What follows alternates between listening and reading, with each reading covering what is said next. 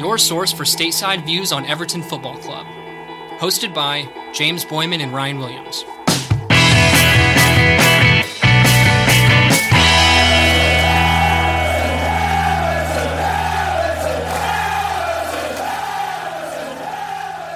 Ladies and gentlemen, welcome back to the American Toffee Podcast. James here, joined by Alex and Ryan, following Everton's 1-1 draw at Stamford Bridge against Chelsea. The very definition of smash and grab. They get 1 point in a match where they were basically overwhelmed from start to finish, but fortunately a goal from Jared Branthwaite off of a delivery from Anthony Gordon on a set piece was enough to get the point. Before we get started, I just want to ask and remind everyone to please rate and review the podcast on your podcast platform of choice if you enjoy it. Also, please follow us on social media. You can find all of our links at linktr.ee/USA Toffee Pod and join our Discord, which you can find at invite.gg/ATP. Now, with that, let's go to instant match reactions, and we'll go to Alex first. Honestly, it was a really good result. I was texting buddies beforehand, like 6-0, if we're lucky, possibly. I think it played out kind of how we expected. Lots of good appearances from youngsters in general, which is positive as usual. Some decent amount of bad performances as well. James, how about your instant match reaction? We don't hear from you often in this department. Thrilled with the result. Unsurprised by the underlying performance. When we saw the lineup, it was borderline comical, which we'll talk about shortly. Didn't think in a million years that we would be even in the game at halftime, much less tied at full time. So I'm going to be very thankful for the point. But it's not swaying me in any sort of positive direction on the overall trajectory of the club. I think people are being wooed far too easily by what was a performance where we had 19% possession and were absolutely dominated in every respect. But I'll throw it over to Ryan for more happy, uplifting perspective. Objectively speaking, we were totally dominated in every facet of the game, and our keeper played really, really well. True. This is true. I mean, the numbers say it. I mean, to a point of not just it was a bad game for us, meaning as it may have been the most chances we've given up in terms of volume and quality in the last 5 years. It was that one-sided. Not one was a penalty either. I mean, statistically it is, but we'll get into that in a second. So it was absolute annihilation. A lot of character there too, but I think I've never been too upset with the character and the effort of this team, honestly. I think they have plenty of character and effort. They're not the brightest bunch sometimes, but, maybe last week there were some concerns about that. But, no, I mean, it's nice to see the young guys come in and contribute as well, too. But it was a very fortunate result, and I wish I could say otherwise. Well, we did have a couple score predictions. Similar to Alex texting his buddies pre-match in the Discord, we had a whole lot of 6-0, 7-0, 10-0, 3-1s. One person optimistically predicted a 2-1 loss, which says a lot of the state of the fan base. But we did have Better Late Than Never predict the 1-1 draw, as well as our resident fans forum and friend of the show, Representative Tony Sampson, whose recurring bit of predicting a 1-1 draw every single match has at last paid off, as he was correct. He also correctly predicted that we would have less than 25% possession, which we dutifully adhered to a T with 19%. But let's wind it back because we go to the lineup dropping, and as I mentioned earlier, it was an uproar on Everton Twitter. People were astounded at the lineup we were putting out. There was a great clip of Ped from Toffee TV just laughing and crying based on the team we would field against the reigning champions of Europe. Alex, let's talk through the lineup a little bit. Yeah, so as you said, it was pretty surprising in general. Moving into the match, we knew post Crystal Palace that Richarlison, Townsend, and Coleman all picked up injuries, and that was said in the pre-match press conference. We also saw that Allan missed out due to injury as well. So that meant a lot of wholesale changes, especially some names that we maybe didn't expect. Those include Jonjoe Kenny at right back. Jared Branthwaite came in for his first appearance for Everton this season specifically. Alex Iwobi came in up front, or on the right-hand side. And Ellis Sims, made his Premier League debut up top for Everton, in which many in the Everton Twitter sphere have been yelling for about 2 years now, because optimism is key. Now, I think when you saw that lineup, it was always going to be a 5-4-1 based on the personnel specifically, right? I mean, five defenders straight up.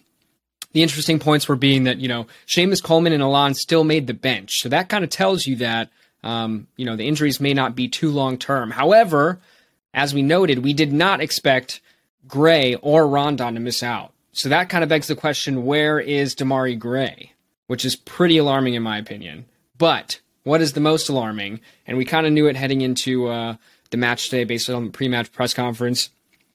Rafa said that Lucas Digne was previously training well, and then all of a sudden on yesterday, he said that he was sick and was not going to be able to participate in the match. Whether that's true or not, we don't know. However, he did not make the 18. And I'm going to be honest, gentlemen, my first thought was, when I saw the lineup drop, past all of the new names, it was, is Lucas Digne gone in January?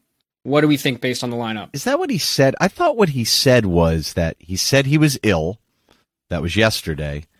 And then Rafa continued on to say he's not going to be available. I think a lot of people immediately jumped and said that I'm sick and I'm not going to be able to play in the game 48 hours from now. I think that's a bit of a leap. I don't know if that's really what happened. So I just wanted to say that because it seemed that a lot of people were critical of what he said. And first of all, no one's heard from Digne yet either. So I love how we can just assume how that conversation went because Rafa is so objective when he talks about things, especially when he talks in pressers. So in all seriousness, I don't really know what happened there, but I think it's fairly obvious at this point. He's out of favor. I know Digne is not happy. I've heard that from other people too. If he's gone in January, I mean, that would be a real shame. It's not a good time to sell an asset like this. I don't know, but some of the rumors of incomings, and we'll get to that maybe in a future pod, the player himself is interesting, I would say. Would you not agree? Yeah, absolutely. I mean, there's these weird narratives going around about Lucas Digne, which we've refuted a lot on this show. No question that he's one of our top 3 players. I don't think anyone would argue that, just based on his ability, his resume, everything. But we also know that Rafa is infamous for falling out with star players. There's been a number of articles that have come out in the last week, one in The Athletic, I think one in maybe the Daily Mail, that talked about all of the infamous fallings out that Rafa has had. And so when you contrast that with, well, how many managers has Lucas Digne previously fought with? And the answer is none that we know of, none publicly that we're aware of. I think you can draw your own conclusions there as to what's really driving this. And it's apparently one man's stubbornness. So I agree with Ryan. It would be devastating to have him leave in January. I don't think that Everton need to sell him, but if the manager wants him out, then Rafa will get his way because right now his sway over footballing operations appears to be virtually total. He's got total control from everything that we understand, barring Farhad Moshiri. Yeah, I mean, it's the perfect storm with our financial fair play regulations and being kind of hamstrung by our possible or sliver of a possible net spend in general, right, too? So with that, I mean, letting Digne go, using the excuse that maybe it's not the locker room that you'd like to kind of build upon based on attitude alone. It's not ideal at all. And I think that we should retain him, but I guess we'll see. You can't. Ryan, I think it's a massive mistake to let a manager who has absolutely unchecked power right now make any sort of transfer decisions. Who the heck's scouting these guys? Your head scout just left. Your head analyst is out. What are you talking about? Who is scouting this? We all know he has his own shadow staff out there. Those guys are not Everton employees. And no offense, I mean, the whole point of the model, of the DOF model, is that managers tend to favor the short term. We've already seen this happen once before. The man whose name shall not be named, although both of you two have said his name on this podcast, I'd like to mention. Guilty. I have not. Yes. The point is we saw what happened. He went short term and it was disastrous. And I don't think Everton to do that. He's been linked with Mykolenko, Dynamo Kiev, that we'll talk about in a little more detail in a future pod. Some strange things coming out of there saying it's virtually done. Alex, is that what was reported? That seems odd. I saw today that their manager, it may be fake, I just saw it on Twitter, that their manager said that he's off to Everton, which came out of nowhere. This rumor kind of came out of nowhere, and it's frankly bizarre.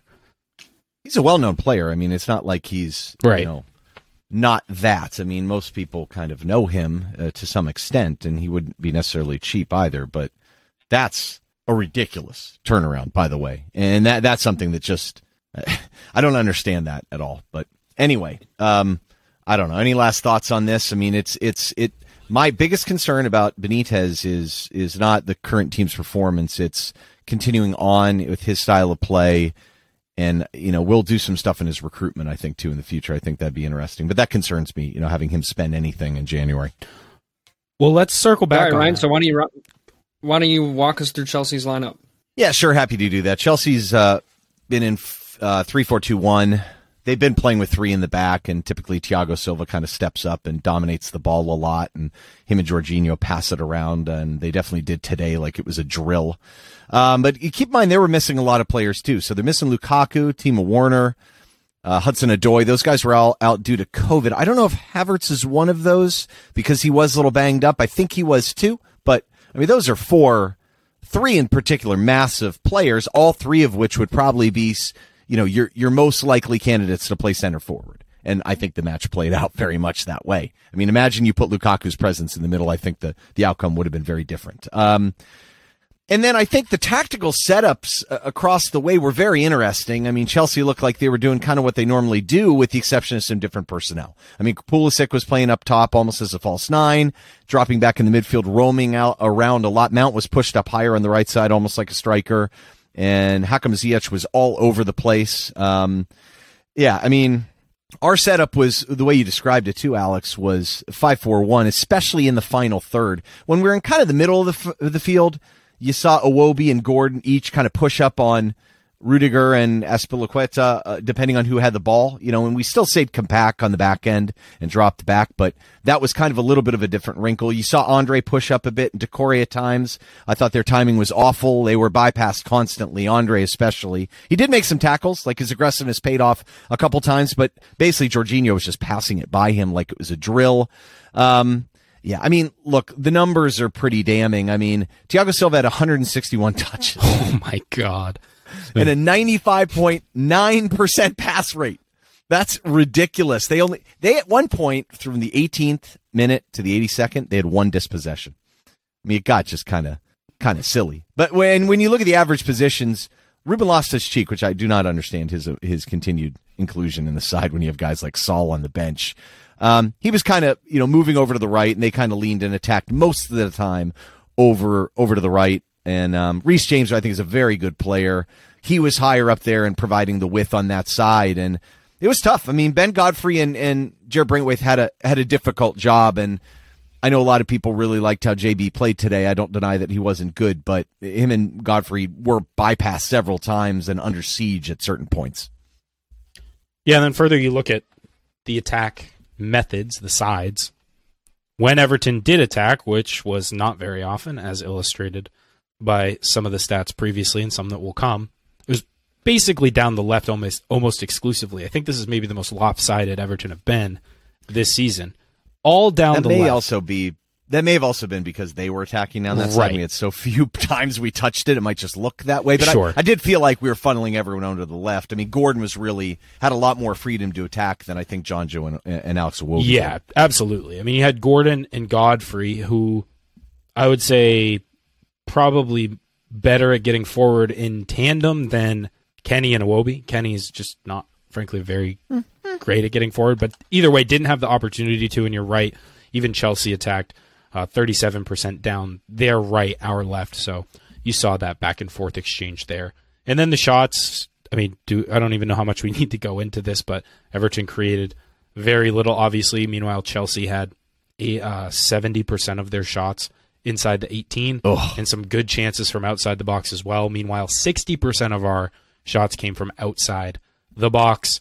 So pretty ugly there. And we'll move into the timeline now, which was also very ugly, and we won't go into too many details because we don't just want to rehash the litany of Chelsea chances, but I think you break down the game into phases and you start to see some pretty interesting and unsurprising maybe trends.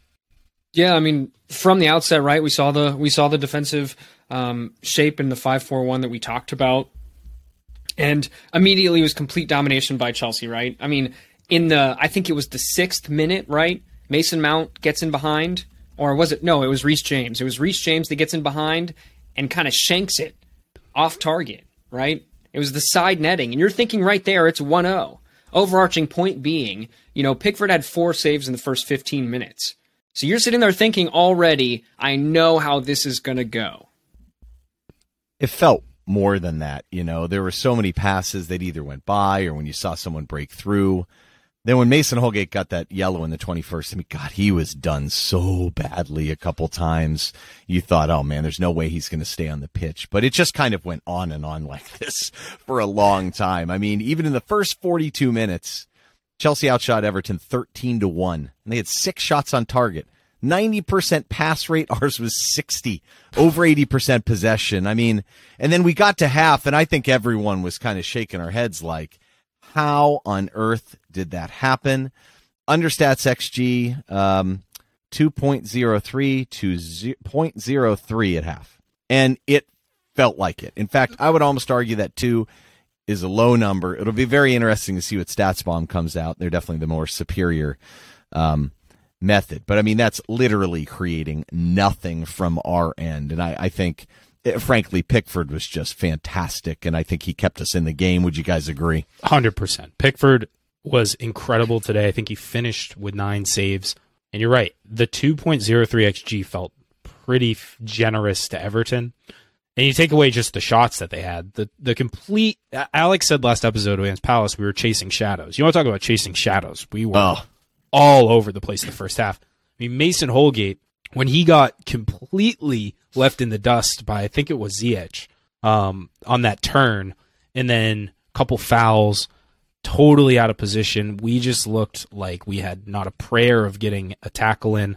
And of course, game got a little physical, and Chelsea ended up picking up a couple of yellow cards later on, but that was a comprehensive domination by the reigning European champions, and you really didn't feel like there was any possible way that Everton had hope. It felt like a matter of not if, but when Chelsea would score, and then we would maybe fold, and it could get really ugly really quick. It felt like one of those freestyle games, where guys are just doing tricks the whole time. Ziyech did this like Maradona pass. They had the back heel, that back heel shot. Pulisic almost made it a shot off the back heel, which is just absolutely ludicrous. It was, and part of that too is, we're playing a new formation, a new system. It's hard sometimes to keep 5 players in a line. And we were attacking somewhat with the wingbacks. They did have some license to go forward, even if they didn't. But when you're back in your final third, it's 5 guys in a row. So it's very easy to have one person a little deeper to play people on. And we saw that a couple times for sure. But I don't think I think the attitude, at least I had going into the second half, was not, if we were going to get battered, kind of when. The second half started a little bit similar to the first, but eventually we kind of grew in the game a little bit. Alex, what was your take? Yeah, it was very similar, right? Especially in the start. And there wasn't much to say about it in general. However, we saw a change in the 62nd minute, which I think is an important talking point. We saw Lewis Dobbin come on, which everyone's been screaming for, just like Ellis Sims.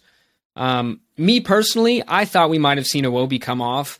I know that Dobbin is pretty good coming in from the wing, maybe not the right-hand side. Things can change. But we saw him come on for Sims, probably the smarter option, right? Sims just making his first Premier League debut. It's the 60-something minute. However, this seemed to kind of change how we approached the match, right? Sims was definitely playing more as a hold-up center forward, whereas Dobbin, we know for sure, brings a lot more pace and ability, maybe trickery. He's definitely the one that's going to be trying to get in behind the line, which we saw constantly. So I'm interested to hear your thoughts on how, our play changed once Dobbin came on for Sims. I agree, because ultimately you had Sims, maybe a bigger, more powerful, more mature target guy would have had maybe some success down the middle against Thiago Silva, who's not a huge guy. He's strong, but, he's more of a ball player. But, when he went out to the right, Rudiger kind of took care of him. But I do think the way they go through their buildup, they really spread out their center halves wide and kind of use Jorginho to fill in the gaps. And I think having Dobbin in there willing to make runs into those channels, I think was helpful. And I think it gave them a little bit of concern, put a little more pace on the pitch. So probably helped a little bit defending, because Sims looks like he was chasing shadows at times. He was trying to chase Jorginho at times and just wasn't happening. And he was overwhelmed, Kudos. I'm glad that he got in. That was nice. But, I mean, it's a little bit folly thinking that he was going to be able to kind of step in and be particularly effective. I mean, he's barely fit and hasn't played at a high level. So I think it did help. Yeah, I think so too. I think it changed the game. I think, as you said, Ryan, over his head is a really good descriptor for how Ellis Sims played. He had a couple decent moments. I mean, he is a big body, and so he did win a couple balls in the air, a couple nice touches to retain possession, however briefly, but it was always a big ask for the kid to come in against this opposition and really make an impact. But he's slow, right? He's similar build to Rondon in that he's not going to be able to get around and pressure very much. So Dobbin coming on was really good to see. Did change the game. I don't know how much it affects, the long-term prospects for Dobbin at the club, but he was certainly impactful, and you could see how dramatically the dramatic change in pace. He was able to pressure. He was running full tilt for pretty much his entire cameo appearance, and it was encouraging, if nothing else. We needed that. Our guys were exhausted. You know what I mean? You saw a lot of lost balls. Yep. Andre was beat. He's not overly fit. Iwobi was doing a lot on defense. Sometimes he gets sloppy with the ball anyway, but I think that probably contributed to some of it at the end. So, yeah, I think it helped too. Right after Andre Gomes gets the yellow, a least surprising event ever. And then Chelsea, at this point, it did seem like Chelsea wasn't really creating the same amount. I thought they lost a lot of their movement. I thought what was key to their first half was Ziyech and Pulisic and their movement. So I thought Barkley coming in and Saul coming in, you forget that Saul's even on this team, which is kind of amusing. I don't think Ruben Loftus-Cheek is a particularly great player other than one kind of spectacular dribble. I don't think he was incredibly effective. I don't think Ross Barkley's your answer, though, and that goes to show that they're a little bit hurt on injuries, too. Go ahead. Ross the Rat. I just wanted to get that in there. Bang. Lay it in there. So I think this may have helped kind of temporarily. It's hard to argue that it didn't pay off immediately with the result. But after this, I don't think it did much. So finally, in the 69th minute, Chelsea finally break through. Mason Mount had 6 shots on the match, 4 on target, basically playing a second striker, finally finishes one. Nothing Pick, I think, could do about this. It's a tough angle, but he's walking in, he smokes it, beats him on the near post, but up high. He's not saving that sucker, and predictably, probably deservedly, it's 1-0. But then things got really, really interesting, and I just did not see them kind of going in this direction. But the goal was inevitable. I mean, Alex, yes, goal was inevitable, right? Yeah, but I have to rag on Godfrey for it for a little bit, right? If you check it, and I'm going to be honest, through the first half specifically, and I think it was in that 6th minute chance, whoever it was that slid in behind, right? He's caught ball watching, and he's caught flat-footed in this moment. He's flat-footed, but he's also far too central to be the left wing back, right? And Mason Mount's right there, and it's just a foot race. And I'm going to be honest, Godfrey's known for being absolutely rapid. So how does he get beat so quickly in just like a 5-yard span? I'm not sure. So I can't. I mean, it was coming. It was deserved for Chelsea, and specifically probably even for Mason Mount. To be honest, he could have had a hat trick by then. Yeah. I think even the commentator said that. But I think that Godfrey could have done a lot better, and I think he could have done a lot better in this match in general. He had a couple runs forward, but other than that, no, I think, it's a harder, I mean, that's a different position. People are going to argue and say this stuff doesn't matter, but it matters. It's a different position. Playing out wide in a 5 is very different than playing even just in a 4, especially as a defensive fullback.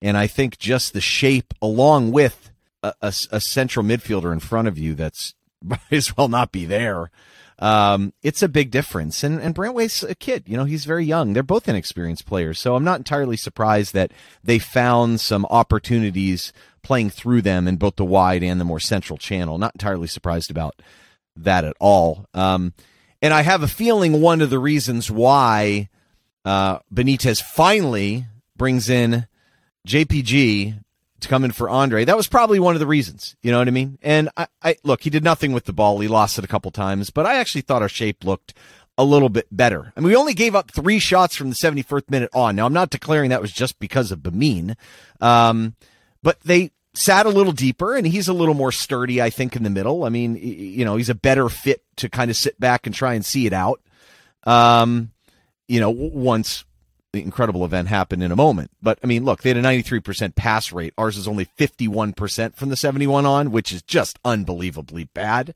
But Bemin's probably more fit for that type of thing, and Andre was probably exhausted. But most importantly, we finally had a moment of magic in the 74th, which, I mean, just came completely out of nowhere, I would think. Utterly out of the blue. 71st minute, we win a free kick. Anthony Gordon lines up to take it. Really well hit, far post. Jared Branthwaite, full extension, hits it into the back of the net. The away end goes ballistic, as they should, and credit to the away fans, which we haven't even mentioned yet.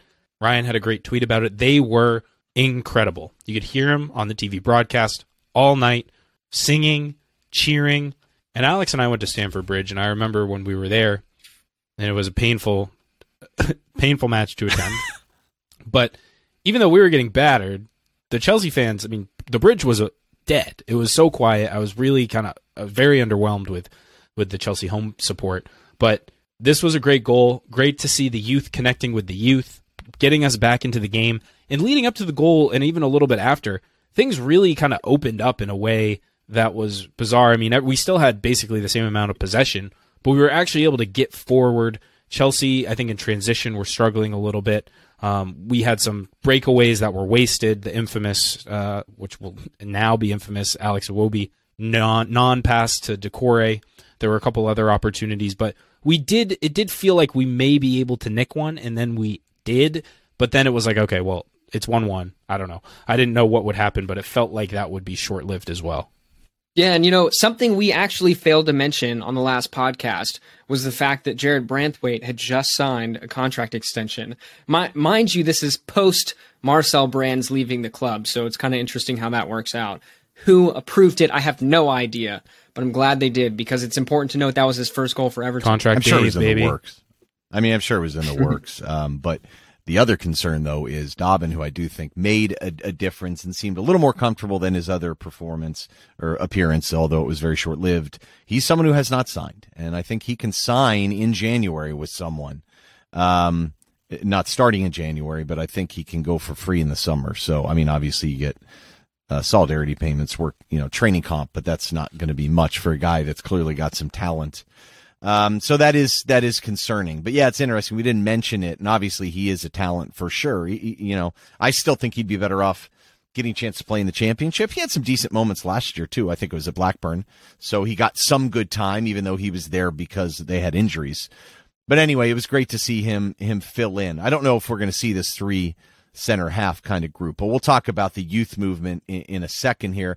So let's kind of step back and kind of summarize the match here. I mean, my take is, and I said at the beginning, we were very lucky here. I mean, 23 shots from Chelsea, only 3 of them were blocks, so we had like 10 off target. Despite not that many outside the box. I mean, they beat us 7-1 in corners. Infogol had the XG at 3.49 to 0.64 from Everton. Virtually all of it was on the goal. The other chances were like 0.02, 0.01. And look, I actually think that XG from Everton's going to end up being too high when StatsBomb's better model comes out. But look, I went and looked back. I looked at Understat just because it's easier to go back. I tried to find, I think Understat had it at 3.2 goals against. I tried to find a match where we had a higher XGA, goals against us. I literally couldn't find one until I got to 2017-2018's fateful season. So I have a hard time dealing with a lot of people saying this was some deserved win or anything other than a lot of fortune. I mean, I'm not trying to be a jerk here. I'm thrilled that we won. It was a great result. But how can you, I mean, if it's the worst XGA, objectively speaking, since early 2018, and none of these were penalties that have, the real high XG that goes with it. That's an outrageous total. And you can't sit there and say, we really stuck in on defense. We did not play good defense. I'm sorry, we didn't. And there are reasons for that. And they're kids and, you got to cut them a little bit of a break. But I'm sorry. I'm not going to accept the fact that it's hard for me to also come back and say all these individuals played these incredible defensive matches when we were getting shelled and they were picking us apart. So that's just my take. That's the summary. And that's what I saw. And of course, Tim Bridle had a funny comment, knew I would say something like that, I think. Yeah, he said, this pod is going to be hilarious. Ryan Soccer AA, absolutely dumbfounded for multiple reasons, I'm sure. I mean, I'm not dumbfounded because this happens. That's the nature of the sport, and that's why some of the statistical analysis we use is to try and give you a better picture. I mean, when you walk out of a match and say, boy, we didn't deserve that, or man, we deserved better, that's all that means. And that's all that means, that they had a way more chances than we do, a way more high-quality chances, and we nicked one. Like you said, smash and grab when you tweeted it out on the USA Toffee pod. And look, we'll take it. It's not every day you beat the defending Champions League winners at their place, missing as many people as we did. But let's be honest, thankfully they were missing a few people too. Yeah, and I mean, I think the result is what's important, obviously. 1 point, it doesn't do a whole lot of good. We're still sitting in 14th place. So it's really a non-starter, in my opinion, there. But I think what's really important is the intangible of the confidence that we can take from getting a point at Stamford Bridge. I know that we didn't necessarily play well. We did not play good defense. That is an absolute accurate assessment. However, it's got to be pretty daunting for some of these guys, some of these senior players that are out right now that have been underperforming, to say the least, to see that they can plug in and get a 1-1 draw at Stamford Bridge. I'm just saying. I think that some of the players on the pitch can take some sort of confidence from a result, just that it's possible. You don't tell me that you go to Stamford Bridge, you get a point on the road, and it doesn't at least help some. Running stats were through the roof as well. And I think, Ryan, like the narrative around Thank God for that. Yeah. Well, when you have the ball and you 20%, 19% of the time, and you are running around like headless chickens for most Norwich of it. is running a lot right now, too. Great. Right. You're going to cover a lot of ground. I just think the maybe overly favorable kind of characterization of this match from fans, A, we've stunk for months now, so to get any kind of result is good. B, the lineup we put out deserved to get beat 6 or 7-0 against that Chelsea lineup, even without 4 of their best players. And so you look back and you're like, okay, well, we got out of there with a point. I will take that. Saying it was a masterclass or that it was an unbelievable performance is so detached from reality. I almost have a hard time thinking people could believe it, but people react emotionally to football. It's kind of part of the, part and parcel of the game and the fandom. So I understand it, even if it is perhaps misguided. But you know who did have an unbelievable performance? That is the brick wall, per Indiana Evertonians, Jordan Pickford. Great tweet. He is England number 1, at least we know, according to Everton Twitter. It was a cute tweet they sent out. We know he's England's number 1. I saw that one too. Yeah, I mean, it's a funny tweet. Indiana Evertonians with the brick wall sitting up there. Live look at Jordan Pickford. And he was not just saves, but coming out of his net, being assertive. There were a couple that he maybe could have grabbed, but didn't. Can we talk about that for a second? Yeah, please. I mean, just he grabbed a couple. He had a couple. I just think sometimes his choosing to punch is a little crazy sometimes. His punches have gotten better, though. Even when he used to punch it and it was kind of weak, and at least he's clearing them, if nothing else. But there was one where he was completely kind of unimpeded, and he just punched it for no real reason. It seemed like it would have been a kind of easy grab. But he was making some incredible stops. The one where he got down to his right-hand side on the post, that was insane. A couple diving ones on some shots from distance. It was certainly a very good performance from Jordan Pickford, one of the best we've seen from him in a blue shirt. Easily. Then we also had Derek, a longtime listener to the show and part of our Discord group, at Yes Derek. Pickford back to his best and relished watching the babies play their hearts out. Pretty accurate assessment. As we said, he had 9 saves in total. But talking about a bad defensive performance, it did take a while for the back line to get acclimated. We saw kind of less than a straight line in many points during the match. We saw, odd spacing, as we mentioned, Godfrey too narrow in general. But I think it's safe to say Michael Keane had a really, really good performance. I think he did too. I mean, he won 4 aerials, led the team. By the way, we're going to hear a lot of led the teams here. 79% pass rate, led the team. No bad touches or dispossessions, took care of the ball, led the team. 5 clearances. Led the team. Hey, there you go. Right. 3 tackles, 3 interceptions.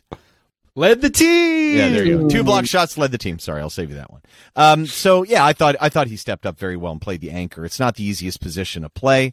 Plus he has some wild guys around him, for heaven's sakes, and a lot of inexperience. And I thought he did pretty well. And then I think a big part of this match too is that youth definitely had a lot of opportunities. Yeah, definitely. I mean, Jared Branthwaite came in under not easy circumstances and played quite well. Gordon, now on several starts in a row, seems to be ingratiating himself with Rafa Benitez and in favor at the moment. Played quite well on the left. We didn't really attack much, but he was aggressive in pressing in certain moments and winning the ball back. Got to take set pieces. Sims was overwhelmed, as we already said. It was just out of his depth. Tough way to get your debut, honestly, against a tough opposition. And really, we know that he's maybe not quite at the Premier League level just yet, but Lewis Dobbin looked like he was at least filled with confidence. He wanted to try certain things. A lot of it didn't come off, but fast, running against tired legs, very different profile from the other people we've seen playing the number 9. But he almost had a couple golden chances, and he looks like a talented youth player. So we talked about whether he'll put pen to paper and sign a new deal. We have to, obviously, for that to take place, offer him a clear pathway to the first team, and I don't know if that's going to exist, but this was really the first significant appearance we've seen from him, and who knows what it could mean, but time's running out to persuade him to stay. Yeah, and just to hit on Branthwaite again real quick, something I wanted to bring up, and I kind of forgot this about him, but he's a pretty decent long passer of the ball. He's got pretty good vision from the back, and I think we saw numerous times where he went for the long switch to the right.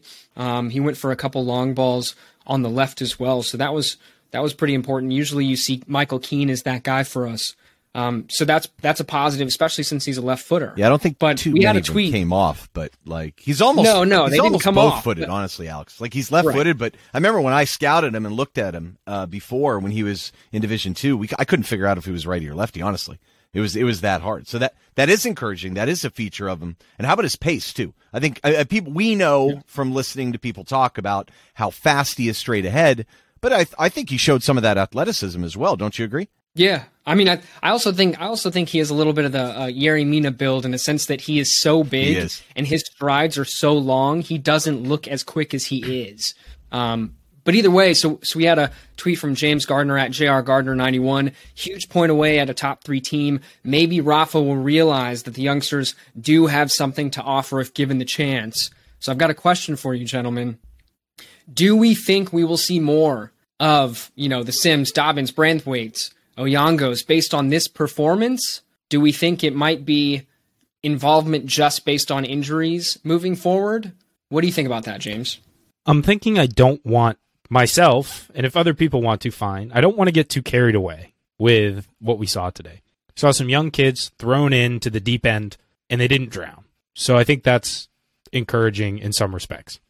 Do I think it means that Jared Branthwaite is now our second best center back behind Yerry Mina and needs to start week in, week out? Does it mean I think Ellis Sims is better than Solomon Rondon? It does not. I do not feel that way. I don't think that's accurate. I think Rafa Benitez would agree. I think this was hopefully a one-off in that we're playing this many kids at once. But I do think that there's something to be said for giving these kids a chance late in games to change something, to provide some stability in midfield, in the case of maybe a Tyler Onyongo. But the injury situation at Everton right now is unprecedented. And I have a hard time looking at this and saying, yeah, this means that we just need to put the whole U23s in as the first team. And as some have said on our Discord, sell everybody else and just let the kids play. The center forward situation today was rare. I mean, we haven't seen that before. Last year, we had the midfield situation where literally Tom Davies was the only healthy central midfielder out of 6. So we have seen, I wouldn't say it's unprecedented, but it's pretty heavy. I think Sims is clearly overwhelmed. I think it's a tough start, I agree, but I think he'd be better off going out on loan. Blackpool, I think, is interested again in the second half of the year. I think that's a good fit. Dobbin's tough. I mean, if he doesn't sign the deal, no. I mean, I don't know what you do there. Apparently the first offer is still out there and wasn't great. So I know the Athletic are all over that, so I would go check out, see what Patty says about it, because I think he's on top of it. Branthwaite is hard. he has some physical tools that other people don't have, but I still think he's incredibly raw. I would like to see him playing game in, game out at a higher level, personally. Championship would be great, depending on the situation. I think we got enough numbers out there unless we send someone out in January, which isn't entirely impossible, I wouldn't say. Onyango, I don't know. I don't know. Just haven't seen him play quite enough. But yeah, I think people are getting a little carried away here, guys. I mean, they're playing because a lot of people are out. That's it. I would hope people aren't suggesting that, any of those folks should be playing over others, starting over others, assuming, a mostly fit starting 11. But, I think it's fair to say that we saw numerous matches so far this season in which things got stale, specifically on the wing, with the likes of whoever you want to list there in multiple matches. And we're screaming out, why is Dobbin not getting 15 minutes on the left or right? Is that something that can be considered further now? Rafa did not even give, I think they said that Dobbin had 3 minutes in the PL prior to this match. And the next thing you know, he gets 30. I don't think anyone would suggest that he should start, but Well, I'll just say this. If we're playing in the same lineup for any sustained period of time, on the same time on the pitch, Ellis Sims, Anthony Gordon, I know he played well today, but I mean, let's be honest, he's not been the greatest contributor. I'm excited for his prospect going forward. I think it was good to see him left to play in a more vertical role. I think that's his bread and butter. That's how he should be played, cutting inside too. He's a danger. He can crack a shot. If we see Dobbin, Onyango, Sims, Gordon, Brantwaith, all on the pitch at the same time for sustained periods of time, I'm telling you right now, that you're going down. Like, we won't go down now because we're enough points above. But if you started out the season playing those guys most of your minutes, you're finishing last. Literally. I'm not kidding. There's just no shortcut for these guys to skip over playing in lower divisions. You don't just It's too big a gap, guys. You don't go from the U23s to starting in the Premier League. No one does that. No, and very rarely does it happen. And just look at the numbers. I mean, you know how many kids out there at age 18 or 19 are playing significant minutes in the Premier League? Almost none. Like, really low numbers. And almost anyone that has spent some time on loan at a higher level to prove themselves. It's just, that's not how it works, And Dobbin's a concern because you need a pathway for him. And there's some talk of maybe affiliation deals or getting better places to send people on loan like some of the other bigger clubs are. But yeah, I mean, people just got to be realistic. I think you make a really good point, James, in that we need to kind of hold our horses a little bit. Let's not, because what happens if Gordon now continues to play kind of like he was before and doesn't keep up this performance? That's okay. He's young. He's talented. He's capable of some of these things, but he's going to be inconsistent. If Jarrett Brantwaith, I've seen him play that if we hadn't played in a 4 and he has a bad game, I mean, he will get absolutely torched. He's playing in a 3. I think that played to his strengths tonight. He could sit back. Mostly everything was in front of him. I just think people need to chill and relax. Let these guys develop. And again, though, it's hard to say because we don't have a director of football to kind of supervise the overall development. And I don't know how much confidence people have. Are we going to continue on with this style of play indefinitely? God forbid we do. But if we do, I mean, things are different. They weren't bought into this style of play. He's a more expansive player than that. His raw talent should be one that's developed in a different system, frankly. I mean, I don't know. You're going to learn to deal with the ebbs and flows in the Premier League, but I don't want us to play like this every week. Heavens no. Absolutely not. But we will certainly see how the situation develops. And yeah, I mean, I think people have a hard time coming to terms with the fact that, yeah, you play all the kids, you go down. That's just kind of unless they're world-class youngster. I mean, right. And some of these guys could emerge and be really good. That doesn't mean we're writing them off. No, and it was good to see some of the things that we saw tonight. It was encouraging, but let's not. I mean, we still got pelted. Yes, exactly. So let's keep it moving here. We have David Molyneux at DMX551 said, "Hope is renewed. Gordon, Brantwaith, Keane were superb. We play well in a low block. The only way to play against these kind of teams. Good tactics, Rafa." From David Molyneux. I'm not sure how much sympathy you'll get from us here on ATP, but I think he's right. Hey, in the circumstances. I don't think we said. I saw Ryan tweet. Yeah, I don't think Ryan we played. Tweeted he agreed with the tactics from Rafa. I had no problem with the setup. I knew it would take some time for us to kind of gel a little bit. I don't think we played well within the setup, but given the limitations that we had, I mean, It wasn't crazy. Yeah, what else were we supposed to do? Right, Andre may have been the one choice that I looked at. I was like, really? Like, because they're just going to go right down that side and bypass him. And look, we were lucky, guys. I don't know what to say. We got pelted, but ultimately, I had no problem necessarily with the setup, considering what's available. So, but I'm not going to say kudos to Rafa because we still look disorganized. Yeah, and then we also had Everton tweeter at Tweeter Everton. Was that Gordon's best game? Some great hold-up play and that cross. Mature performance. I'm going to be honest, gentlemen. I think it probably was his best game for Everton in general. It's important to know, right? Second most touches behind Pickford. So it's definitely not, you know what I mean? That's pretty nuts, especially as your, kind of wide midfield player. He had some good defense, though, too. 2 tackles, interception, 3 clearances. One key pass. I'm assuming that was for his assist. Right. I mean, he didn't create much other than the set piece, but that's how, you can't really hold that against him. I mean, that's how we were set up. You know what I mean? And I actually thought his first touch was really good. I've seen that kind of go to pieces at times this year under pressure. And I think that's an easy thing to point to and say the game's a little too fast for him. It's a little too physical for him. Tonight, I felt like he looked stronger on the ball. Most of the stuff is being played backwards again, but he wasn't losing the ball, and the numbers indicated that as well. Yeah, I thought he was good tonight, but how he fares in a maybe more expansive setup or a match where we have less than 1/5 of the ball, we have maybe slightly more than that. How does he do against a Burnley?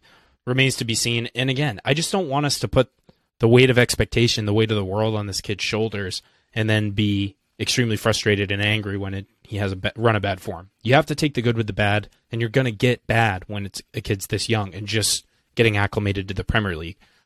Well, let's talk about the bad now. I mean, I think it's pretty obvious there was bad all over the pitch in terms of being dominated, even if there are some good storylines. Several individuals just didn't see the ball much or gave it away a lot. Reasonably speaking, we were under pressure every time we had it, and we were already packed in, so I don't know how much you can expect. I don't think Iwobi played particularly well, although he worked really hard on defense. I mean, he had 5 bad touches. That's too many. Again, we're under pressure. I don't know if he had better touches, who he was going to pass it to. Ultimately, Doucouré when he was in on goal. Well, yes, that's the one people could argue, and I don't know what Alex is seeing on that play. He had a good insert, inlet through ball to Dobbin, after that, and Dobbin didn't shoot, so I don't know what to say about that, but he did play good defense, and we didn't really attack on the right side. I mean, Jonjo had one shot that he piked over the net, and Jonjo actually can serve a ball all right, but we just weren't set up to do that. I frankly think Doucouré did not play well. A lot of people said they thought he did. He was combative, but he was wasteful when he got the ball, lost it several times when I don't think he was under pressure and could have made a difference. He had one missed back heel that would have been, now granted Iwobi probably puts it in the stands, but would have been a borderline tap in. I think Alex Iwobi might have even scored that one, really. And that would have been, and that was a big, big chance. The ball just never got to him. It was really poor. And then Andre did not, other than a moment or two where he knocked people over that probably should have been fouls and carried the ball forward once or twice, which he can do. I don't think he played very well. And it seemed like he was the guy that they really focused a lot of their attack and exploited very often in the final third. Yeah, Gomez not the best. On Alex Iwobi, I mean, people will point to that pass, and they'll point to when he tried to draw that foul and just didn't get the call and flopped, and he wasn't clinical in possession. I won't say he played well. I thought he was poor. Gomez, poor. Doucouré also made that run forward, loses the ball, which actually ends up resulting in Chelsea's goal on the opposite end. He was up and down a lot. He always runs his butt off, but not to great effect tonight, unfortunately. And we could go through everyone and nitpick their entire performance, but let's talk. Do we do man of the match for a draw? I think that's the custom here. So I know there's one guy who's obvious for me. I've heard some other shouts. I won't do it. I'll give it to Alex first to give his man of the match, and I have a feeling he's going to steal it, but that's fine. I'll allow it. I don't know if this one can really be stolen or not, but I'm going to have to go with the obligatory Jordan Pickford. He kept us in the match after the first 10 minutes. So it's got to be Pickford for me. What about you, Ryan? Pickford, no question. All right, it's a unanimous Jordan Pickford. JP, 1 from the ATP boys. Now we look ahead, and of course, If you don't know already, Everton were scheduled to play Leicester City on Sunday. That game has been postponed, as have a bunch of other Premier League matches. It seems like COVID is rearing its ugly head yet again. We just can't be rid of this stupid virus. And the UK is reacting especially harshly, cutting down attendance. We may end up with matches behind closed doors again, which I would hate to see. But you look at our next 5 fixtures, assuming that those continue to be played. We got Burnley, Newcastle, Brighton, and Hove Albion, just one team, Norwich, and Aston Villa. So a much more favorable run of games. The Leicester match would have been kind of the end of this death run that we were on, that everyone was really terrified about at the start of December. If we're able to get a little bit of time off and get healthy, there is a platform there for Everton to perhaps start picking up some points and remain firmly mid-table, as we inevitably will do. So I want to get your thoughts on what the next few matches might look like. Yeah, I mean, seriously, it's a blessing in disguise for us. I genuinely think, part of the team selection today had, Rafa probably had his sights set on the fact that we played again in 3 days. Leicester are definitely a lesser team compared to Chelsea in general, although still a tough task. I mean, as you said, we have so many injuries. Now is the time. We rest up. I think it gives Rafa also a little bit more time to work with the players on systems, spacing, pressing, all the things that we constantly harp on the podcast. I think the key, though, I seriously think the key is, does Everton come out the gate after an extended break, however extended it is, and start off fast or not? Because I'm going to be honest, I feel that as an Everton fan, and as an easy example, international breaks, we always say, great, international breaks, if we can get everyone healthy, it'll be a great springboard, come back in 2 weeks' time, and then we inevitably see Everton start off slow as possible, as is type. So I think that'll be the key, and it'll be interesting to see. Getting healthy would be great, and I'm not saying that wouldn't be very, very helpful. Of course it would be. But, I mean, we just had the highest expected goals against number in the last 5 years, all from open play, and we got completely and utterly dominated by Crystal Palace a couple days ago. So I'm not sure why anyone would suddenly feel this incredible surge of optimism, especially under this guy. He's alienated one of our very best players. I don't know who's next. It is a pattern of his. I think the football is terrible to watch. I don't think it's very exciting for younger players, and my concern is that we don't have anyone, if he's going to buy anyone in January, with the longer-term viewpoint. And I do not want to buy players or spend anything significant to play specifically in this setup, because I think it's limited, and I think if we were to ever go in a more intelligent direction, I think whoever brings it in is going to have different requirements in their tactical system. That's why we need to name a director of football. Until we do that, I'm very concerned. In the short term as well, too, because this guy's still not setting us up very well, despite a little bit of a promise in terms of setup, even if the execution was poor. Some of that's understandable because people haven't done it a whole lot. But no, I don't have – all the other teams are going to have the time to coach and set up as well, and unfortunately I'm concerned that this coach is going to be too busy dealing with transfer business and stuff rather than doing what he should be doing, and that's coaching the first team, because that's what other clubs do. Pep is not sitting there overly concerned about who they're bringing in January. He's managing their team. So, no. Well, he's got a pretty good team to manage at the moment, to be fair. Yeah, he does. He does, but you know what? I'd rather talk to Kevin De Bruyne, too. Yeah, well, that is all true, and I agree. But if you think that he's going to come up with some tactical masterclass, we haven't seen any evidence of that so far this year. Fair enough. And I want to touch on just quickly as we wrap up here. We did a post-match Twitter space, as I mentioned at the top of the last episode. We had a bunch of people from the Discord and others come in and chime in.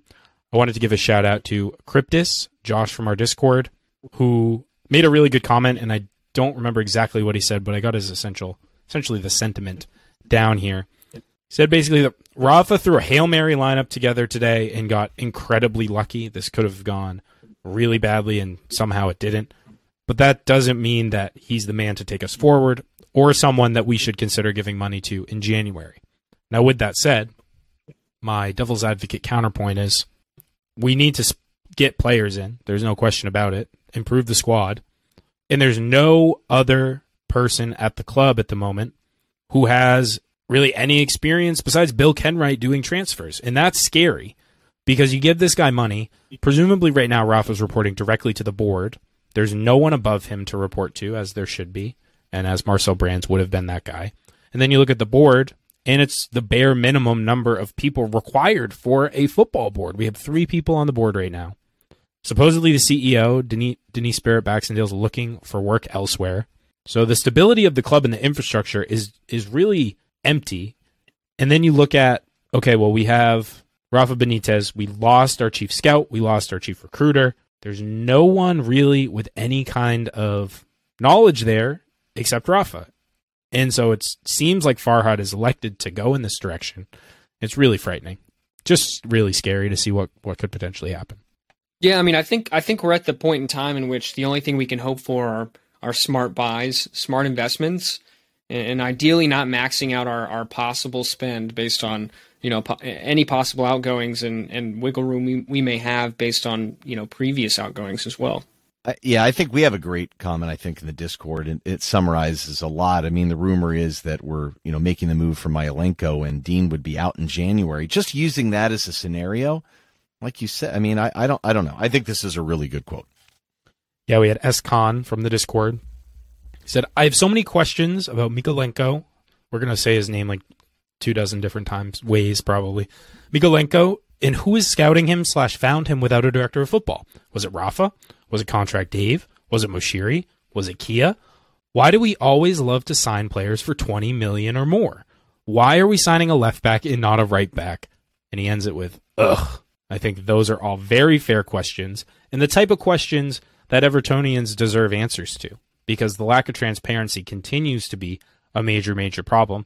And it's not going to fill anyone with confidence unless you clarify exactly what's happening. And even then, if we know, okay, if there's like Rafa's doing everything, that's just going to make everyone even more scared and more upset.